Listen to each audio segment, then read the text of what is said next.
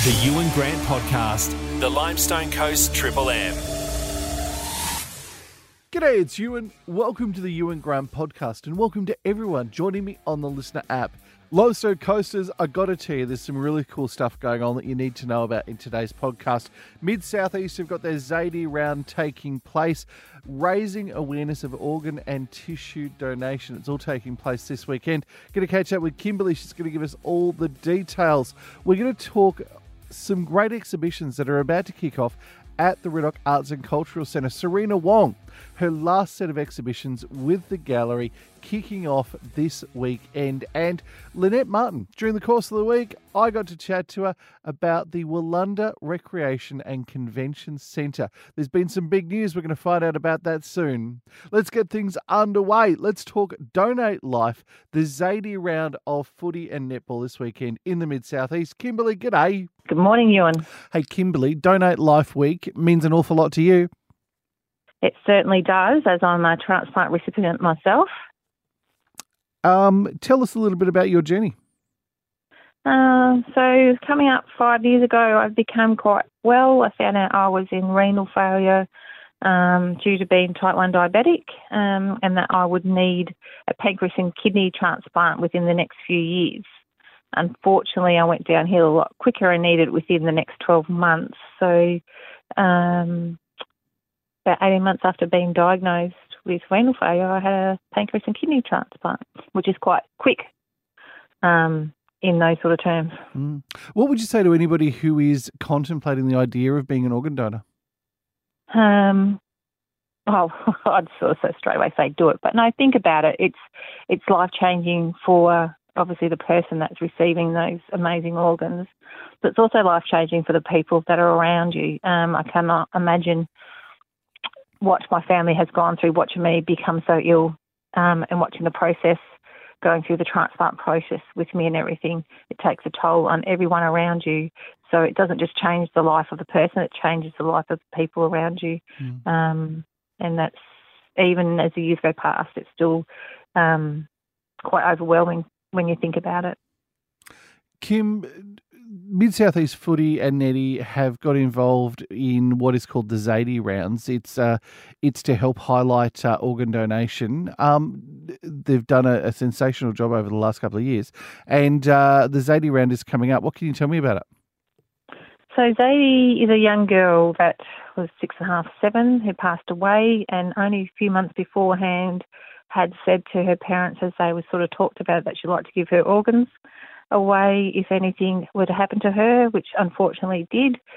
So they went and did that, and then they've started this foundation to build the awareness of organ and tissue donation so that they can get the message out there so other families can do that.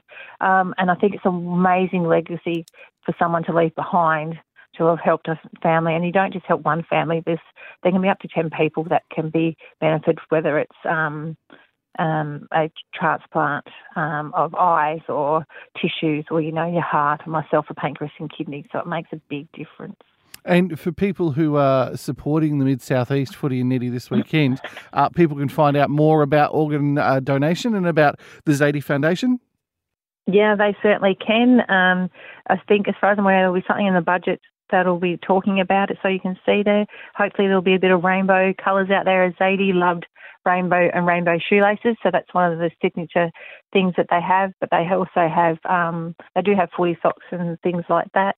So hopefully we'll see a little bit of colour out there this week, and just get the awareness out there. But if anybody's got questions, just jump online and look up Zadie Foundation or even Donate Life, and that can certainly explain it. Jump online. It only takes a minute to sign up if you want to do that, and you can specify what you want to do. And let your family know what your wishes are, because at the end of the day, they get the final say, not you. Hey, Kimberly, it's always great to talk about Donate Life and organ and tissue donations. Thanks for joining us this morning, and thanks for sharing your story. Thanks, Ewan, and thanks to the Mid-Southeast for supporting us. We're very, very humbled that they're doing that for us. Limestone Coasters, the Mayor of the Mount Gambier City Council. She joins me on the line for a chat. Lynette Martin, good morning. Good morning, Ewan, and good morning, listeners. Lynette, super excited. Council made some announcements about the Wulanda Convention and Recreation Centre yesterday. What's going on? Oh, we did, Ewan, and we're very excited to announce the operator of the centre is Belgravia Leisure, and this is a really exciting step closer to opening Wollunda, as the project moves from the building phase to operations. And Belgravia are a national operator of more than 200 sports and leisure centres, and they're leaders in developing and managing events. So we need people like them to attract all the events that we can to come to Mount Gambier and use the venue to its fullest extent. Lynette, do we have an opening time as yet for the Wollunda Convention and Recreation Centre? No, we don't.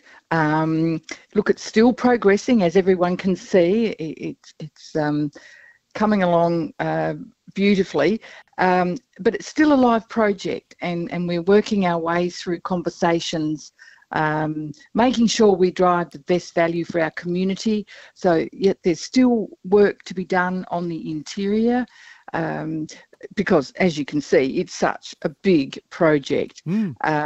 But look, as soon as we know, we'll be letting the community know, because we at council, we want it to open as well.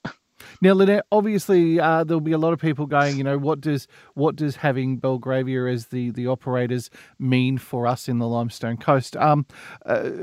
It's I suppose the best guarantee for council to make sure that the centre becomes an ongoing operation that attracts as many people to the Limestone Coast as possible.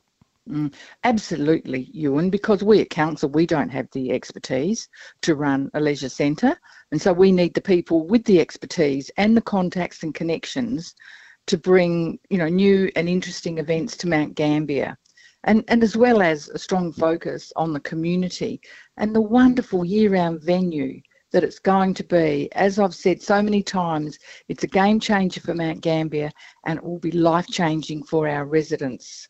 And Lynette, were you lucky enough to talk to the team behind Belgravia? How excited are they by the idea of running the Wollunda Convention Centre? Oh, they're very excited to be given the opportunity to work in partnership with the City of Mount Gambier. Lynette, I cannot wait for this centre to open. It's been a long time coming. I've watched the building progress as it's come up out of the ground. It's so exciting. We will talk over the coming weeks, and we'll try and find out when we might see an opening date for the Wollunda Convention and Recreation Centre. You have a great day today, and congrats on the signing of the contract. Oh, thanks so much, Ewan. Yes, we're very excited also.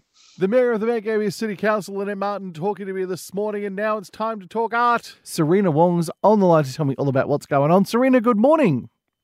Good morning. Hey, Serena, we've got a couple of really cool exhibitions coming up, opening this Friday. What can you tell me? Well, we do have some really cool exhibitions. I'm really excited because one of the main shows we're doing this Friday, that we're opening this Friday, is an exhibition of work by an artist called Anne Newmarch. It's drawn mostly from our collection. We've borrowed a few works from Adelaide, and it's kind of this time capsule of a woman who was really prominent in the Adelaide art scene, but also nationally. She is a printmaker, did screen printing predominantly, and a lot of the works that we've got are from the 70s and 80s. So a really turbulent, interesting time in Australian history. And this artist, Anne Newmarch, was really politically active. So we have these fantastic, bold, colourful screen prints that are just going to take over the gallery. And it's a real snapshot, a real kind of window into what was happening at the time and the major concerns of the time. There's posters about uranium mining. There's posters about proliferation of violence. There's some feminist stories in there as well, and some really iconic work that I think actually some of the listeners might even recognise when they come in. So it's fascinating. Yeah, it's a really powerful show, and it's a really important show to us. We've got a whole heap of her artworks in our collection, but Anne, unfortunately, sadly, she passed away at the start of this year. So we're just really grateful to be able to celebrate her work and her life and her contribution to Australia art scene. So it's a really special one. It's really close to my heart, actually. So Absolutely. I'm really looking forward to showing everyone just this trailblazer she was a trailblazer for her time and for her practice and for women in Australia. So that's something I'm really excited to show everyone. Now, Serena, what else is happening at the gallery? We also have our annual exhibition with the Thumbprint Group. So that's the local art group here in Mount Gambier. They are dedicated artists. They do a show with us every year with a new theme, and this year's theme is reuse, recycle, reprint. So from the title, you can kind of get a bit of a flavour of what's happened, but they're basically looking at kind of more sustainability in arts practice. And in doing so, they're kind of pushing their creativity even further. So what can we do with what we've got? And artists are great innovators, and they're great. They think outside the box in really brilliant ways. So this is a really exciting show in terms of what can you do with what's already been made, or what do I already have on hand, and what does that look like? So they've put together a really stunning show that I think the locals will really enjoy. Serena, for people who want to go along and check out these exhibitions, it all gets underway on Friday. How long will they be on show for? They are on show till about mid-September. So they've got a little while, about 6 weeks or so. And there's going to be some artist talks by the Thumbprint Group, and there's also going to be a guest speaker on opening night, Alison Adler, who is a printmaker based in Canberra, and she's a lecturer there. She's going to come over and do a masterclass in printmaking. So for those who are looking to really extend their practice, get that edge or try something new, that's going to be a really good course. Hey, Serena, great to catch up and talk. Cannot wait to talk more about what's going on at the Red Oak Arts and Cultural Centre. Thanks as always for joining us this morning. Thanks so much, Ewan.